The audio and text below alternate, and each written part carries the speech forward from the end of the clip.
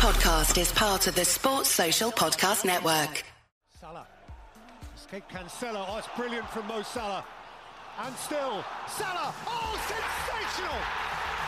Son had a go and scored a beauty. Oh, what a strike from Yuri Tielemans. De Bruyne. And it is Ward-Prowse. Martinelli, gorgeous. Still Gallagher. Oh, he's done it again. And City have won the Premier League. Ladies and gentlemen, boys and girls, children of all ages, EPL Index proudly brings to you the best prediction podcast in the world, A Tad Predictable, with your host, Tiriwa Chanakira, and his guest, Aston Villa's own, James Billingham. It's game week 27, and you know what that means. It's time for another brand new episode of A Tad Predictable. Well, Carabao Cup is over. FA Cup is coming up this week, but we are going to be predicting the Premier League fixtures for this coming game week. I've got my guest, Aston Villa fan, James Billingham, as you heard in the guest intros. James, welcome back to the show, and what are your thoughts on the Carabao Cup? It's great to be back. Thanks for having me on again. I thought it was quite a good game, and I was at the pub with my mates, and we said that usually extra time's quite disappointing these days. But it was pretty good to watch, to be honest. I always backed Liverpool to win that, but then with more injuries coming for them, I thought it was a really, really key win for them to get under their belt this early in the season. So yeah, but overall, it was a good game. Yeah, it's usually the trophy where if you win it, you celebrate it like it's the Champions League. If you lose it, you say, "Oh, it's the Mickey Mouse Trophy." We didn't want it anyway.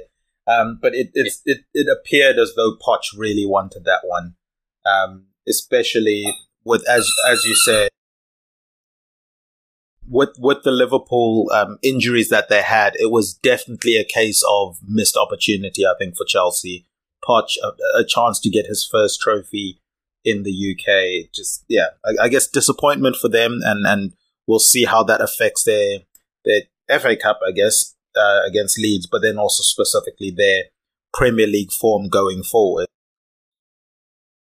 Yeah, the thing that surprised me most to think about that game was when it came to extra time, and Liverpool have got all these inexperienced players playing, and Pochettino seemed to take the impetus away from themselves and just tried to soak up a bit of pressure. And I thought, I know that they're a young team as well, but they've got more starters in that side, and you'd think that they'd take the game to them. They had enough chances in the game as well to score, but I think this has been the problem in general, hasn't it? They can't put so many of their chances away, and that's what's costing them. So it was another case of that. Yeah, definitely. I mean, Kelleher had a phenomenal game. But Chelsea should have won that game based on the chances that both teams had. But let's move on to the Premier League. And I started with that Carabao Cup final because Chelsea are the 12:30 kickoff. They will be travelling to Brentford, so not too far. They don't have to go too far for that game. But what shape did Chelsea come into this game? I know the FA Cup will probably play a factor in that as well. But coming up against a Brentford side who we obviously know Brentford, they play tonight at time of recording, just to peel behind the scenes here. And I'm assuming you're watching because I can see you've got one eye on the side of the screen. I'm in a similar situation with you there. But yeah, what do you make of this game? What kind of Chelsea arrives to face Brentford, and how will Brentford fare against that? It's hard to say with Chelsea, I think.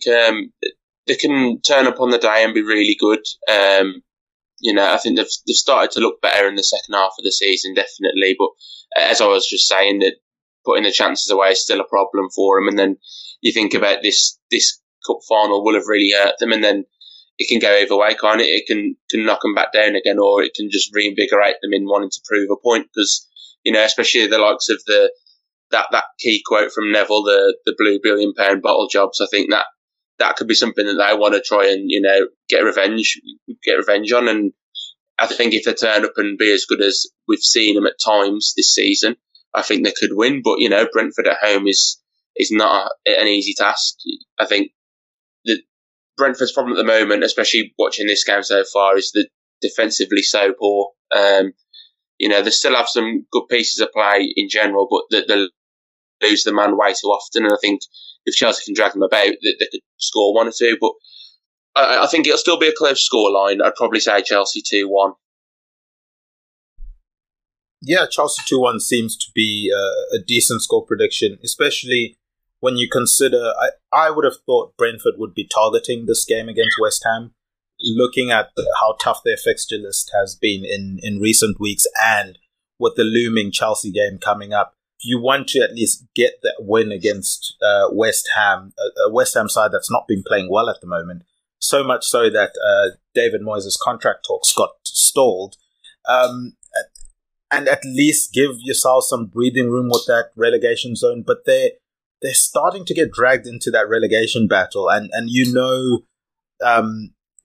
as is custom in the Premier League, once you're in that zone, it's really tough to drag yourself out of it and push away from it. So, they're going to need to start picking up wins somewhere.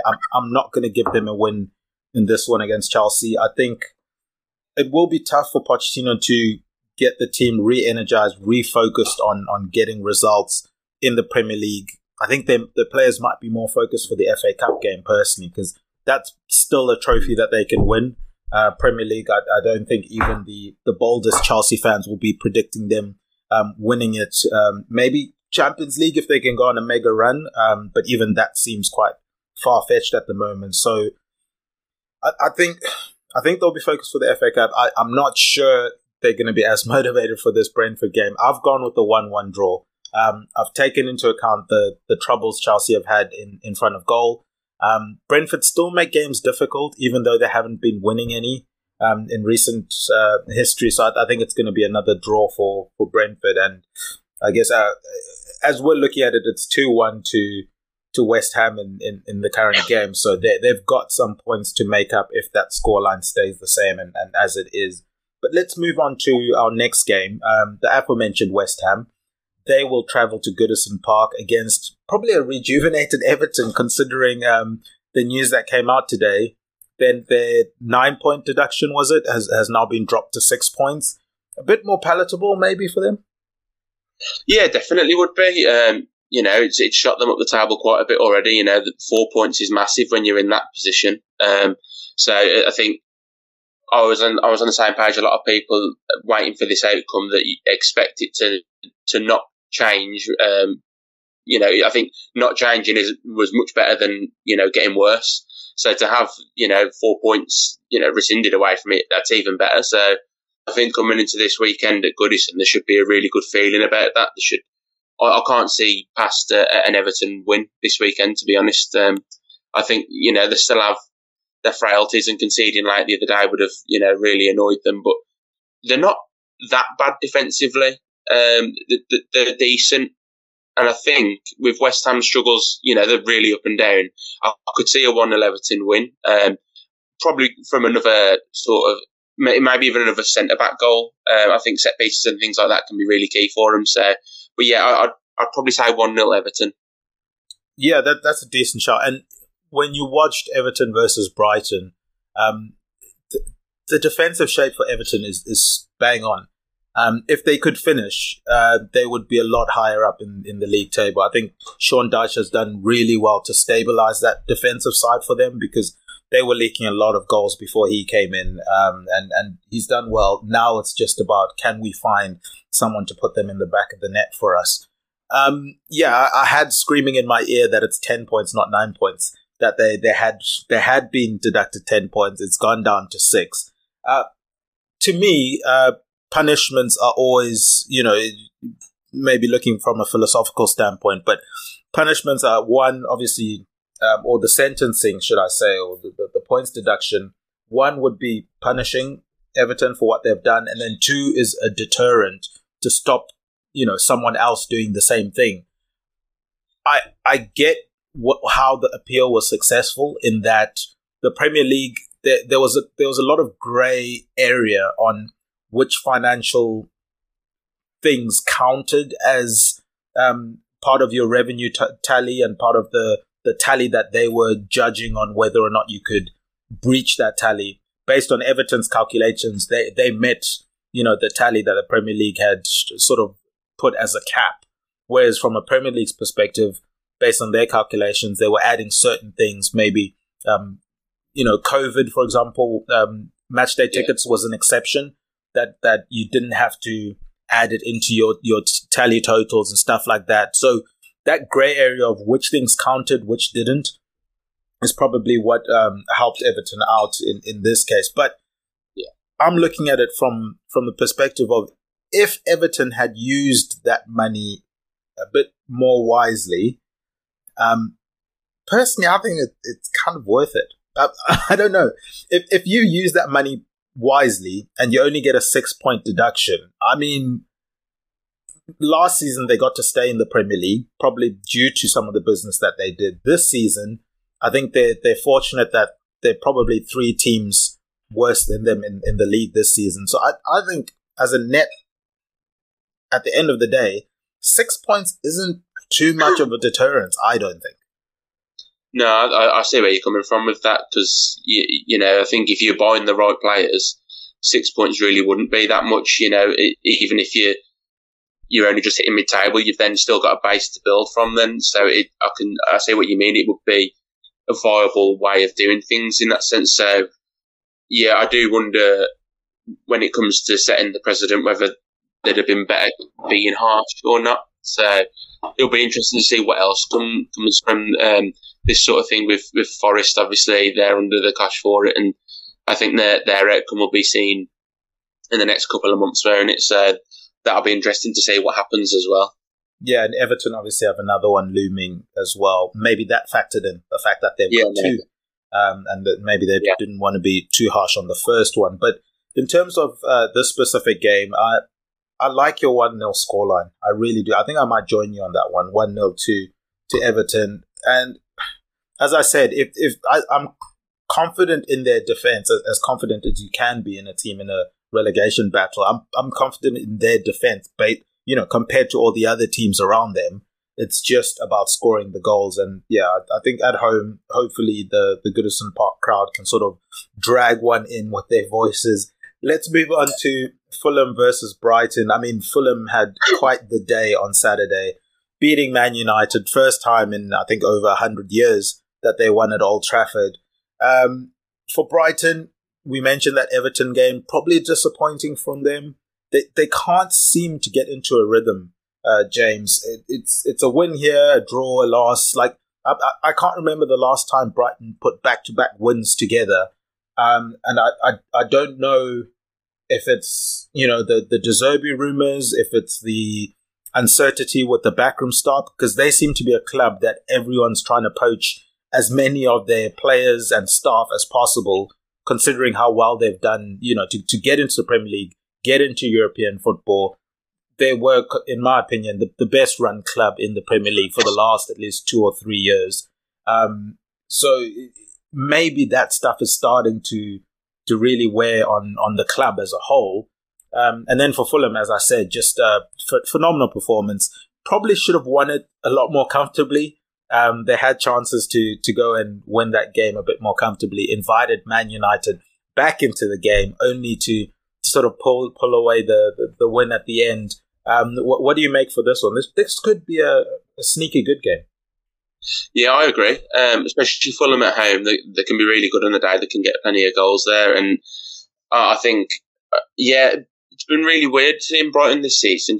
They've not looked bad, especially on the ball, but they can't seem to grind out those key wins when you need to. Like from a Villa point of view, there's been games where we haven't looked great this season, but we're managing to grind out wins by a goal or so, and I think that is what keeps you up towards the top of the table, obviously. Whereas Brighton, especially with European football coming back soon for them, I think that they could be in danger of this season petering out if they can't find some sort of rhythm. If they can find some sort of rhythm now, it's a really good time for them to do that. But this will be a really tough game, and I think it could have quite a few goals in it. Fulham really were impressive against United, and I think that when they have players like Adama and Iwobi that can run into space, and United's lack of organisation defensively, I think that was was a perfect sort of game for them. Brighton do push up high as well, so they could, expose him in that sense again. So I'm going to go for a 2-2 with this one. I think it could be a really interesting game, and it'd be fun to watch. That would be a fun game to watch. From my perspective, I think the slight difference that Fulham will face in the Brighton game to what they faced against United is Brighton will be happy to have the ball, whereas United almost seem like a team that's better suited to counter-attacking, and obviously Fulham went there trying to counter-attack, so it almost ended up resulting in a basketball type of game, especially towards the end of the game when both teams were trying to win it. But I think Brighton might have a lot more of the possession. It's going to be whether or not they can starve Fulham of enough possession that Fulham can't fashion enough chances, because we've seen with Fulham, and it's not just in the Man United game.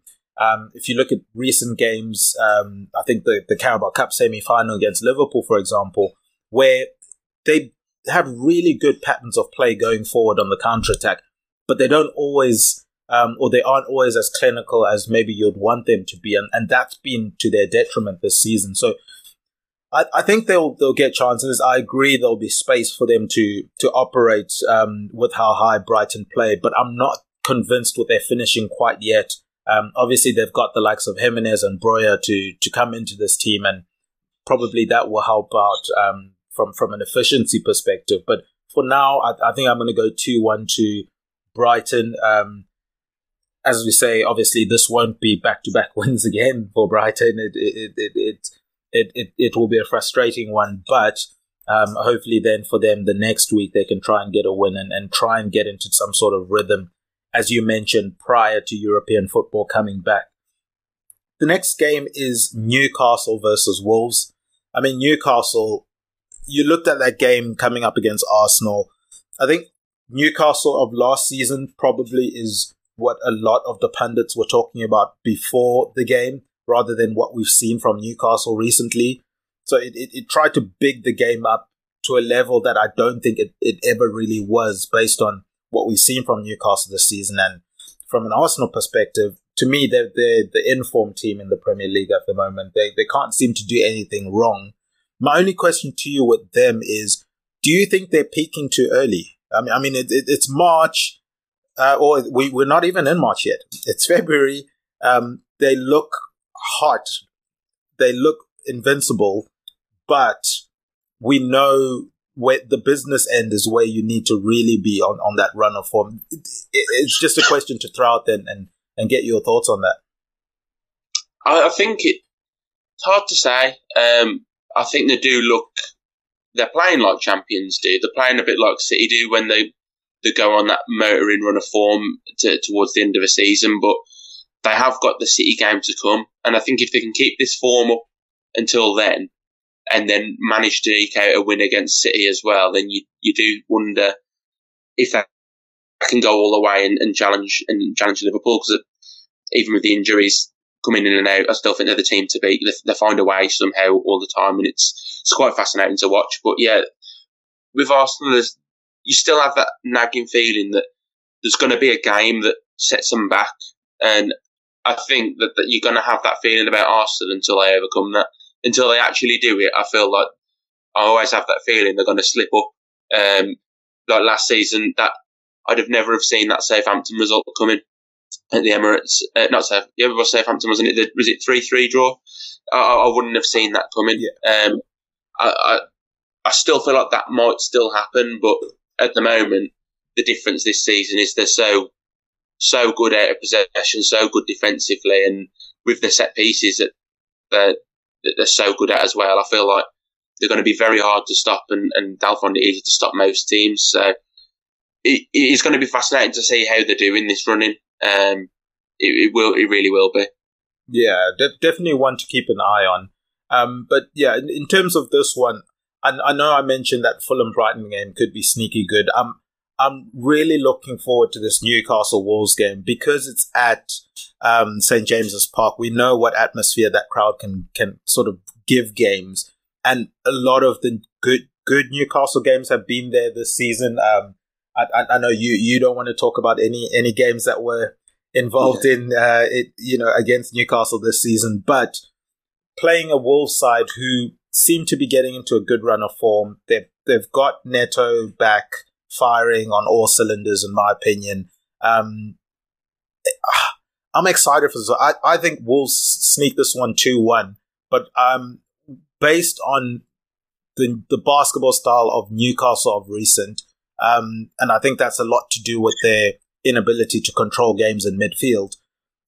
That suits Wolves down to a T, because Wolves break with absolute pace, absolute precision, and I'm scared of if it ends up being Neto versus Burn on that side of the pitch. I don't know how that's going to end, but I don't think it will end well.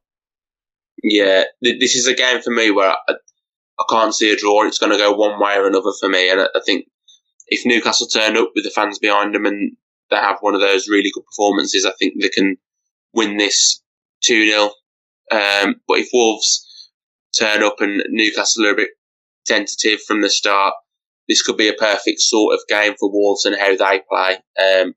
Neto's brilliant to watch. I love Joao Gomez as well in the middle. He's fantastic, and I think that they could really punish those spaces out wide. And as you say, Neto against Dan Burn would be, I'd feel sorry for Burn for 90 minutes. So trying to pick which way this is going to go, Wolves are in pretty good form. I could see Wolves 2-1 as well. Yeah, it's going to be a fascinating watch, that one.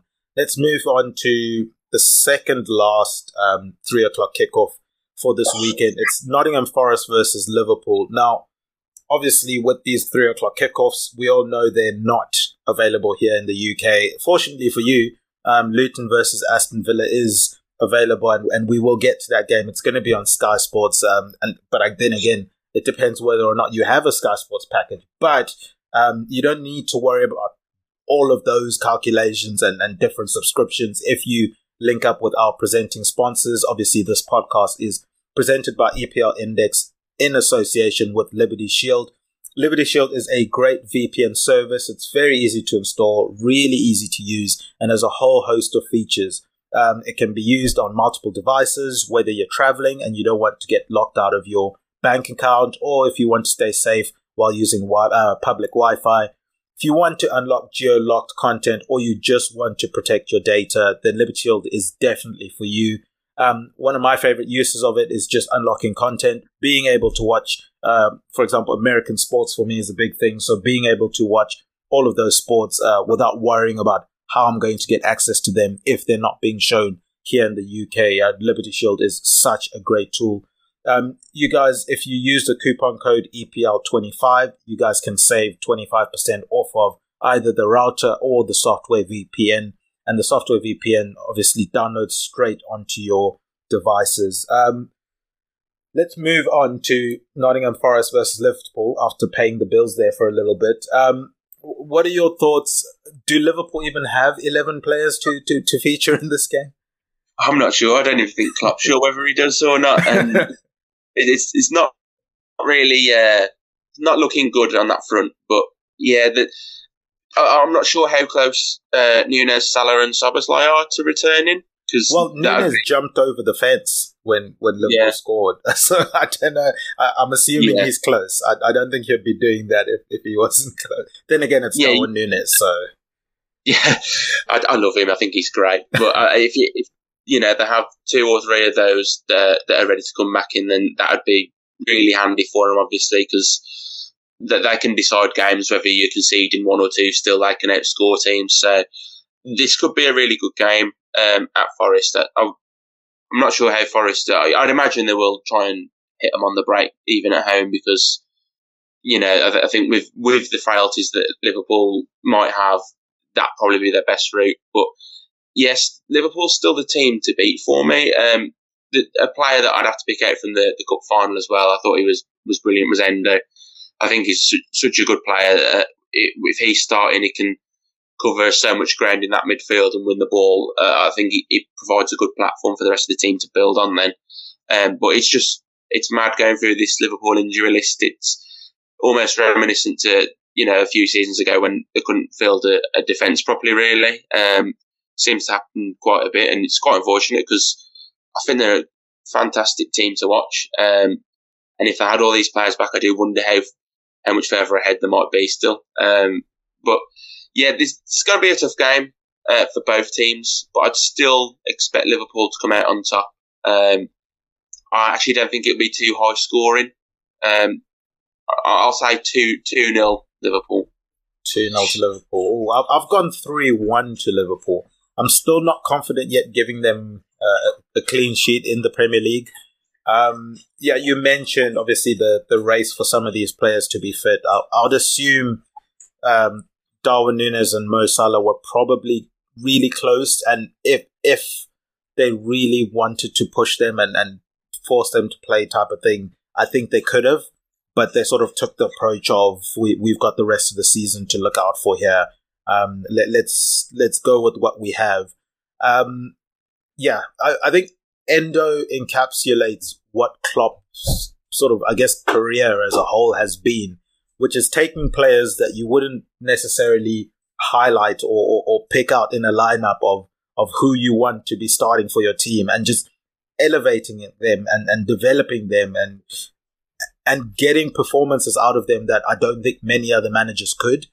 And it's similar to all the young kids that he had playing in that game. I don't know if many other managers would instill that much confidence that a team so young is confident enough to have the ball late in a game against Chelsea and the team they had out there. So yeah, I think credit to them for that. They've got an FA Cup game on Wednesday as well. I guess such is the poison chalice of going after every trophy that you're in is that you just end up playing a ridiculous amount of games in short space of time. But I would imagine it's Southampton that they're playing in the FA Cup.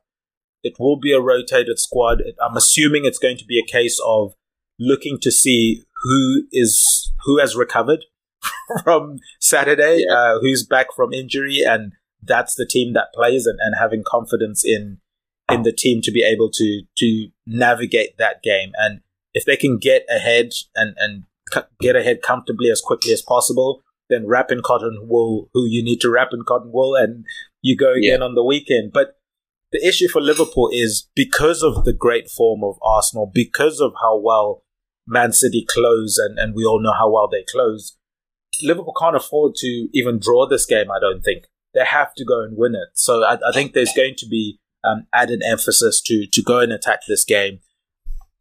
I think also the last thing for me on that is just drawing on the fact that, as you've mentioned, somehow they find a way. I mean, even in that Luton game, to start the game off, they were down 1-0. They were struggling to get into a rhythm. They were wasting a lot of chances, and you thought, is this the game where they sort of just knock on the door and they don't get through, and all of a sudden you turn around and it's 4-1? I don't know how they're doing it, but somehow they're doing it. So I'm going to trust them to find a way to get through this game. But let's see if you can find a way to navigate bank it or burn it. But I'll give you a chance just to gather your thoughts, get ready for it. We'll be back with James for Bank It or Burn It after this short break. All right, we are back, James. Bank it or burn it. Now, look, obviously we've got international guests. We've got guests in and around the UK. Low-key, I'm hoping one of our guests that is based in the UK wins Bank It or Burn It, just for the sake of the budget of this podcast.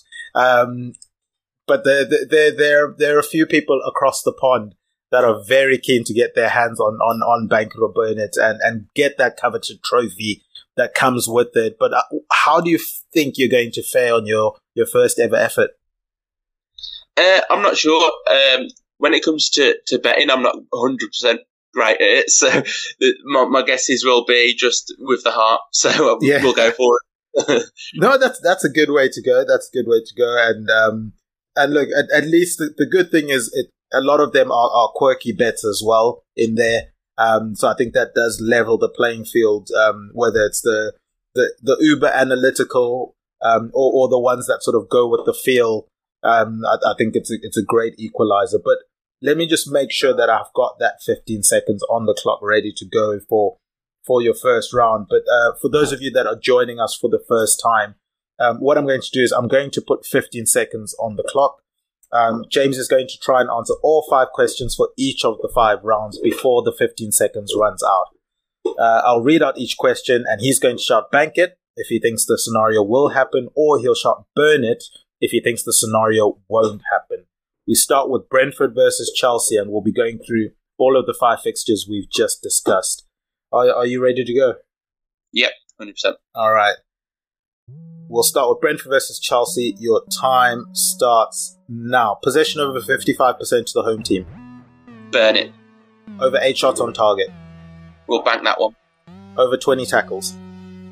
Burn that one. Headed goal. We'll bank it. Knee slide goal celebration. Got a good feeling about this one and I'll bank it. Oh, just in time. Banked it just before the... Who did you have in mind when you were thinking of banking that? Was there a specific player you had in mind? No, not really. I just feel like this might be a game where Chelsea will nick it in the last minute and there's just going to be knee slides everywhere. Brilliant. Look, I've seen people trying to look at weather reports for the future and whether or not knee slides are going to come into it. I know if it's raining, it's kind of hard not to as a player. Yeah. So yeah, we'll see. With the way the weather's been in the UK, you might be onto something there. But let's move on to Goodison Park, Everton versus West Ham. Your time starts now. Possession over 55% to the home team. We'll burn that one. Over 8 shots on target. Burn it. Over 20 tackles. Bank that one. Headed goal. Bank it. Knee slide goal celebration. We'll burn that one. Oh. Alright, what did you predict for that one? We'll let the clock run out just so everything's above board. Oh, 1-0, fair enough. Yeah. The odds of... Okay. I think you'd be really unfortunate. There is a knee slide in a 1-0 game. That would just be cruel. Alright, let's move on to Fulham versus Brighton. I know you predicted 2-2 for that one, so we'll see how that factors into your predictions. Your time starts now. Possession over 55% to the home team. Burn it. Over 8 shots on target. Bank that. Over 20 tackles. Burn it. Headed goal. Bank it. Knee slide goal celebration. We'll bank that one as well. Bank that one to end it off. Alright. We're halfway through. How are you feeling? Oh, well over halfway through now. Yeah, I'm feeling pretty good about this one actually. Yeah, it's not too bad. Once you get into the flow of it, it's not too bad. It's just whether or not we had I think 2 seasons ago we had to bring in the dubious goals panel to try and assess. I think it was a fist pump goal celebration that kind of was but wasn't, and the adjudicators had to come and decide whether or not to give the points to one of our guests. So I think knee slide is quite definitive. It's a knee slide or it's not. So hopefully that plays in your favour. But let's move on to Newcastle versus Wolves. Your time starts now. Possession over 55% to the home team. Bank it. Over 8 shots on target. Burn it. Over 20 tackles. Bank it. Headed goal. Burn it. Knee slide goal celebration. Bank it again.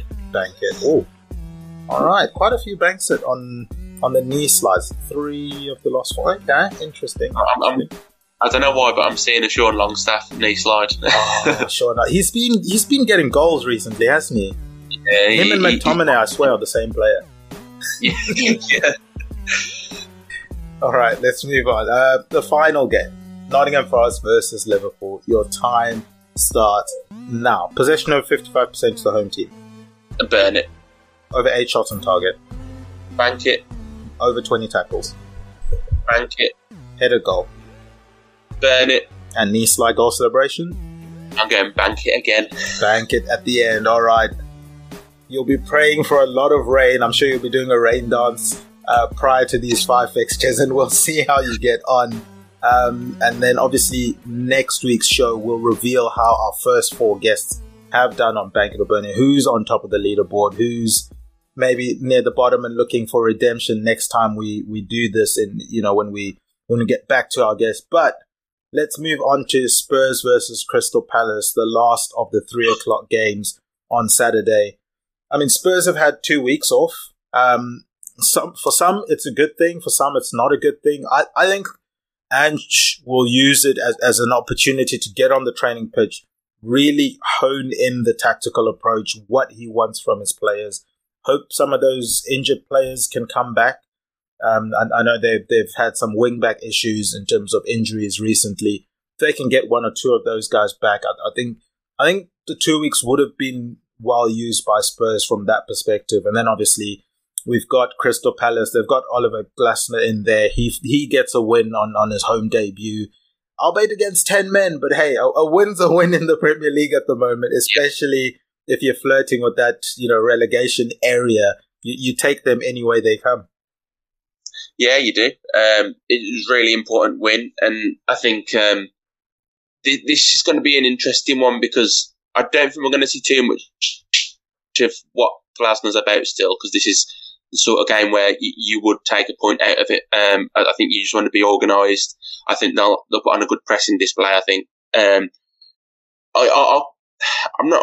not sure what this could be, because Spurs, as you say, with a big break, it can do you good, it can do you bad. When we went through a rough spell in January, we had a couple of weeks off, and it really didn't help us. And with Palace playing recently and getting that much needed win, you wonder whether that's going to buoy them even more. So it could be an interesting game, but Spurs being at home, and you know how irresistible it can be at times, I'd probably still say it'd be a narrow Spurs win, a 2-1.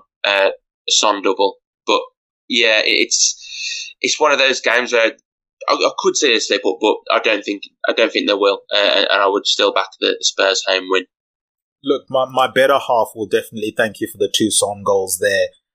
She's a massive Son fan, but yeah, I think if I'm Crystal Palace, and it will be interesting to see if they sort of deploy this tactic, because Crystal Palace aren't really known for a team that will press quite high. But if I'm looking at that Spurs team and saying they've had 2 weeks off, we know they like to play from the back. Maybe there's a little bit of rust in there, like, passes might not be as crisp. If you press them from the back, we've seen Spurs make some mistakes playing out the back. Maybe you could capitalize on one or two of those errors and try and get a goal. But short of that, I do think Spurs' attack, the onslaught, the constant waves of attack that they like to build, I think especially at home, it's going to be too much for Crystal Palace this time around. So I've gone 2-0 to Spurs in this one. I've been quite stingy with the goal, and I know you've given it 2-1. I've gone 2-0. I think Spurs should be able to manage this game. I think it's the rest is going to be on the positive side for them. They're going to have been able to then now propel themselves for the rest of the season, secure that 4th place, try and look to see if they can get higher up in the table. I know you might be grimacing by me saying secure that 4th place, because we know where your team currently sits at the moment. But let's move on to the next game, and I brought them up because our next game is Luton versus Aston Villa. I'm going to hand the baton over to you. What are your thoughts on this one? I think it's going to be a really, really tough game for us. We all know what Luton are like at home now. They will put up a good competitive display against anybody and everybody. Their problem obviously still is there's too many nearlies and not quite, and they can't always get over the line with a point or the 3 points. But there will be a tough test for us. We have struggled at times breaking down a team that can defend deep, but they won't just sit back for the whole 90 minutes. When they're at home, they put on a good display. And, I think watching the likes of Barkley and Lokonga recently, they look really good in the middle of the park. So they could cause us a few problems with their energy. But we look like we're getting back into our stride now. Considering the defensive injuries that we've got, losing Konsa and Kamara recently, we've settled on something that seems to be working well with Cash sort of sitting in like Konsa used to, and now Bailey sits out wide, and we've got that 4-man midfield of Tielemans, Ramsey, McGinn and Louise that sort of create that box, but there's so much energy and flair about them that they can pick apart teams. So I think that we're going to come out of it winning still. If results go our way the rest of this weekend as well, it could look really good in the Premier League table for us. So it's a must that we win this. I'm going to be quite positive about it, and I'll say that we win this 3-1. But I wouldn't be surprised to see Luton take the lead first again in this one. Yeah, they've certainly made it tough to beat them, more so at home this season. We saw what Man United had to go through in that game. I think the issue, obviously, for Luton is the whole Elijah Adebayo injury and whether or not they can get him fit in time for this game. I know he's been ruled out for the game against Man City in the FA Cup, but if they can get him back against Aston Villa, I think that will be quite a key element for them, because he's been in really, really good form. My issue for Luton is we've seen how they perform in weeks where they've had to almost play 3 games, or however you calculate your week, whether it's the 3 games in 1 week or two games in 1 week with the midweek game in there. I don't know if they have a big enough squad to handle that. So facing Man City, we know they're going to be running around for all 90 minutes in that game, and to get anything from that game is going to take quite an effort. Then you come up against a very well-disciplined, very good tactician in Emery and Aston Villa.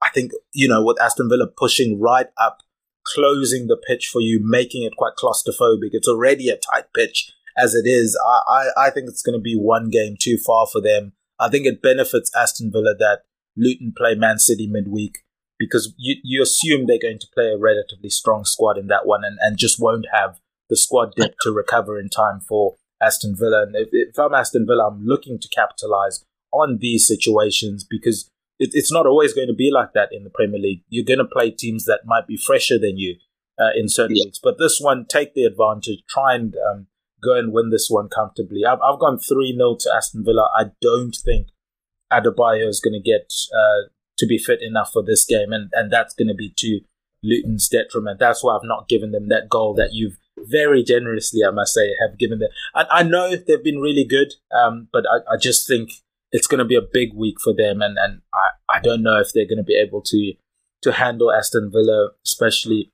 with how they're playing at the moment. Let's move on to Burnley versus Bournemouth. Burnley, they had obviously the 10 men against Crystal Palace last time. They put the ball in the back of the net, and even that got ruled out. I mean, everything just seems to be going wrong that can go wrong for Burnley at the moment. They're facing a Bournemouth side who were darlings of a lot of people in, certainly in the December, January time period, but they've cooled off somewhat. I still think they look good in games.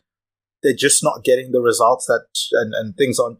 They're not swinging in their way. It's just not bouncing their way. If I can use a rugby ball term there, but I'm not worried about them and their they're potentially getting relegated. I think they'll be fine this season, but they do need to start picking up points, and you can't let a team like Burnley that is in that relegation zone to drag you down closer towards them. I think Bournemouth try and win this one. I've gone 2-0 to Bournemouth. Yeah, I think my head's telling me 2-1 Bournemouth. I do think that Burnley, they just don't seem to have enough in them, unfortunately for them. I think they started off the season a bit too naively, and then I think it's sort of carried on momentum-wise with the poor results, and it's just not gone well for them. Whereas Bournemouth, they did have that really good purple patch mid-season time, and I agree. I still think when you watch them, they look really well drilled. Still, it's sometimes just that final pass or the finish. I thought they looked pretty good against City, and they were not unlucky, but they gave a good showing, a good competitive showing. And I do expect them to come out with the 3 points again here, and it'd ease them a bit more again with eking closer to that safety points barrier that everyone wants to get over. 2-1 Bournemouth is what I'd go for. Yeah, and on that safety points, I genuinely don't know if teams even need to get to 40 points this season. I think like 34 probably keeps you in the league. So a win here would take Bournemouth up to 31 points. They'll need just one more win from their remaining games, I think, and that should see them safe. I'm not expecting, as we look at the table right now, Luton, although they have a game in hand and, against most of the teams around them. They're sitting on 20 points. They're in that 18th spot. So if we give them that game in hand, if we, they'll be on 23 points. I still don't think they're going to get to 34. So yeah, if you can get 34, 35 points, I think Bournemouth will be fine this season, and a win here would certainly help that effort.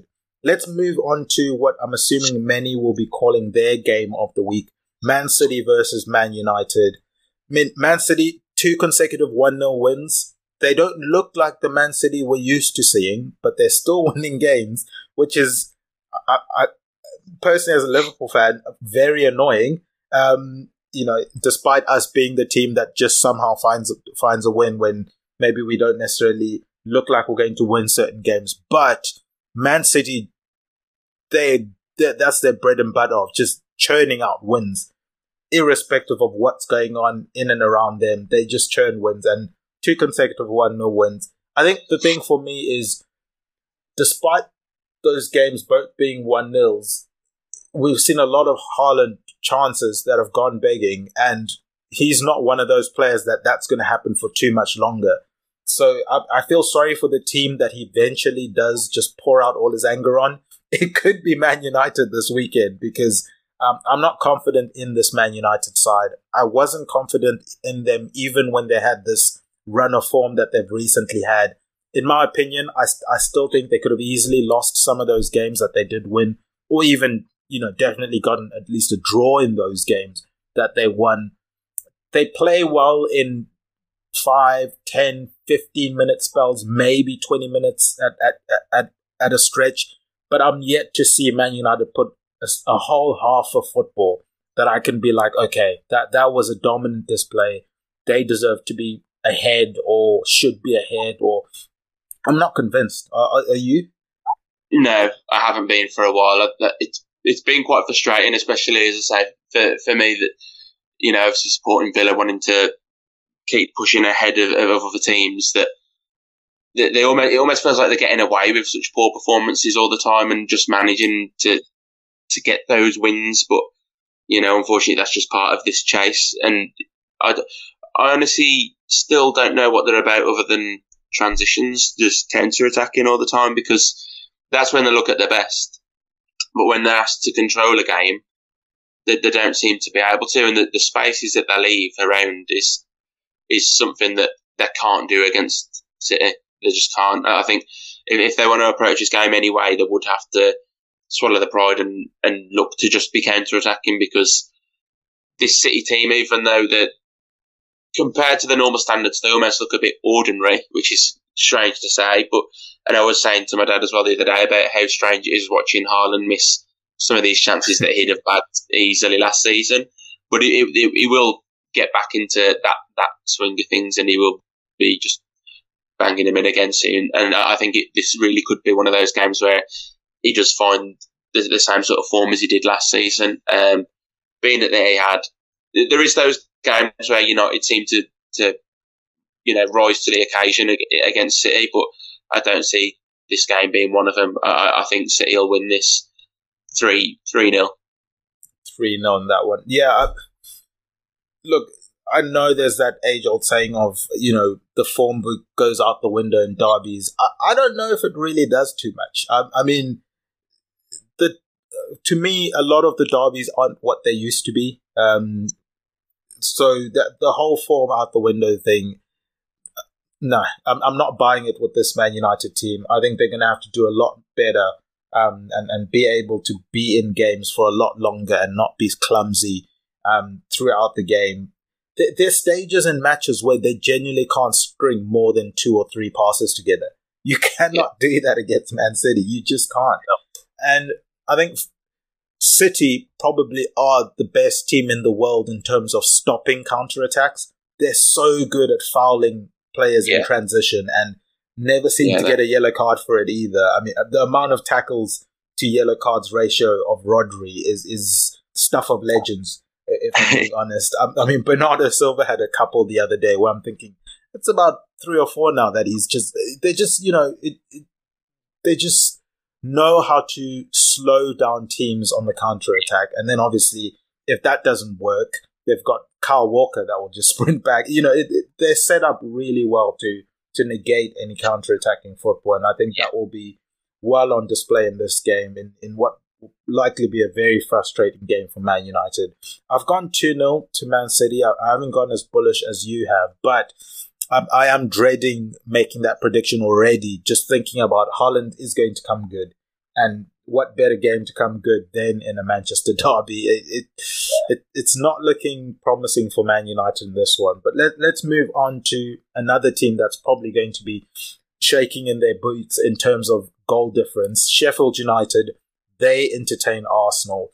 Now, we saw with Sheffield United some frustration boiling over in their game against Wolves on Sunday. I think it was Sosa and Robinson that got in a bit of a scuffle. So much so that VAR got involved, which I thought was absolutely comical. Could you imagine your team getting a red card, because of your two players that have fought? I think Newcastle were in that situation a couple of seasons ago. Yeah, I remember growing up that Newcastle game where Lee Bowyer and Dyer were at each other. That was against Villa. That was as well. It's always strange to see. In fact, when the season we only just about stayed up a few years ago, Mings and El Ghazi were, not headbutting each other, but they were at each other trying to defend a corner. I think you can see this quite often in struggling teams, but it depends how you look at it, doesn't it? Like, yeah, it's sort of showing that they care, but at the same time, this isn't the best placed way of showing that. So I think it's really strange to see, because even though it's just basically friends disagreeing, it's because of the coverage that it gets. It's just so odd to see in front of obviously thousands of people, but they are just human. And the thing is, these scuffles do happen behind closed doors as well. Yeah. It's just we don't get to see them a lot. I remember a couple of seasons ago when Mohamed Salah and Sadio Mane were sort of shouting at each other because one didn't pass or should have passed or whatever the case may be. And, Liverpool fans were up in arms, and like, oh my God, one of them is going to have to be sold. Which one do you... And I'm like, guys, the amount of times these players have had, these type of conversations in the dressing rooms, we just don't see it. It just so happened that this one was out on the pitch. I'm sure it's something that will be sorted out, will be resolved. And then from a Sheffield United standpoint, it's just evident that they don't have what they needed to have in order to stay in the Premier League this season, unfortunately for them. Even with the new manager coming in, a new old manager coming in, it doesn't seem like their fortunes have changed all too much. Is there any chance of a banana skin in this one? I mean, Arsenal, as I said, probably the informed team in the Premier League at the moment. I don't think anyone would bet against them winning this one, which makes me have to ask, could it be a banana skin? Well, I was only saying this about half an hour ago, wasn't I, that Southampton result last season, where you don't expect it because you think it's a foregone conclusion that Arsenal are going to turn up and do the business. As much as it could be one of those, I don't see it. I do think it's a slightly different Arsenal this season, particularly defensively, as I say. So I think for Sheffield United, it might be a damage limitation job because of how good Arsenal can be at the moment. They're scoring goals for fun. I think they've won how many in a row now? I can't see anything other than an Arsenal win, and I could see more and more goals come in again. A 3-0 Arsenal win is what I'd say. Yeah, I think that's a pretty solid scoreline. I think for Sheffield United, they maybe would have been hoping this game was, in 2 weeks' time instead of next weekend, because Arsenal then have the Champions League game that following midweek, where we know they're behind in that one. Maybe then you could say they might have one eye on that game and you can try and win it that way. But it's going to be a tough game for them. If I'm Sheffield United, my goal for this game, obviously there's the whole trying to keep the scoreline respectable. But for me, the goal is don't concede a set piece. Yeah. Do not concede. Arsenal have 18, if not 19 by now, set piece goals this season. Let's make a concerted effort that if they're going to beat us, let it not be via the set piece goal, especially with how many times Arsenal's first goal in games is a set piece goal. And that just, it changes the game, because then Arsenal don't have to force it. They can sort of exploit your weaknesses when you're coming to chase the game. If I'm Sheffield United, just do not concede from a set piece. But my second concern would be try not to have fans walking out, 20 minutes into the game, like what happened last time they were at home. It's a sad thing to see for any football club. They're not performing well. Maybe unless, if Sheffield United are your rivals or a team you don't like. But yeah, I think for this one, I'm going to play it safe. I don't think Sheffield United are going to cause Arsenal too many problems. I've gone 4-0 because Arsenal just seem to score 4 goals in every game at the moment. And we'll see how that one goes. But that's going to do it for another episode of A Tad Predictable. James, do you have anything you want to plug, put over, promote before we wrap up?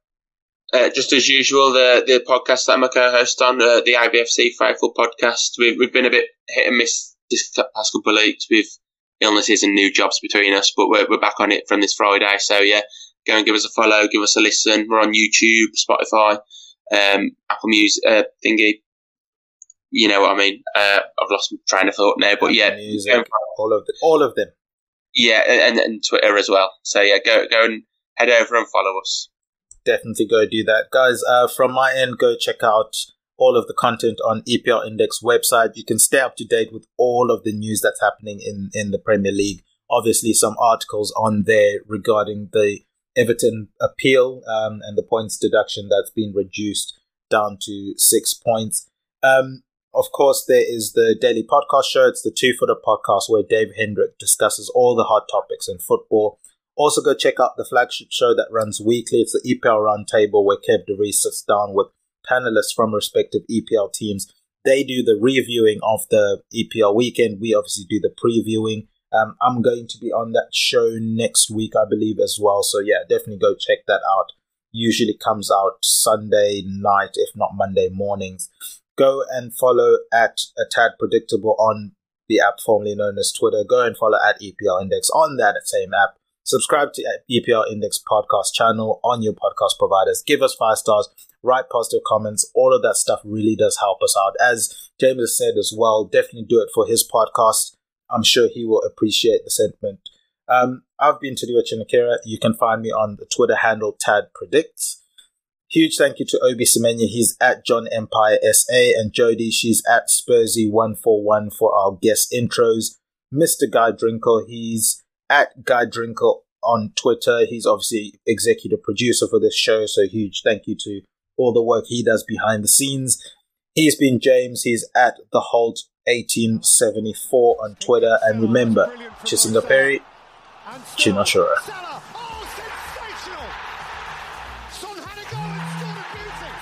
What a strike from Yuri Tielemans. De Bruyne!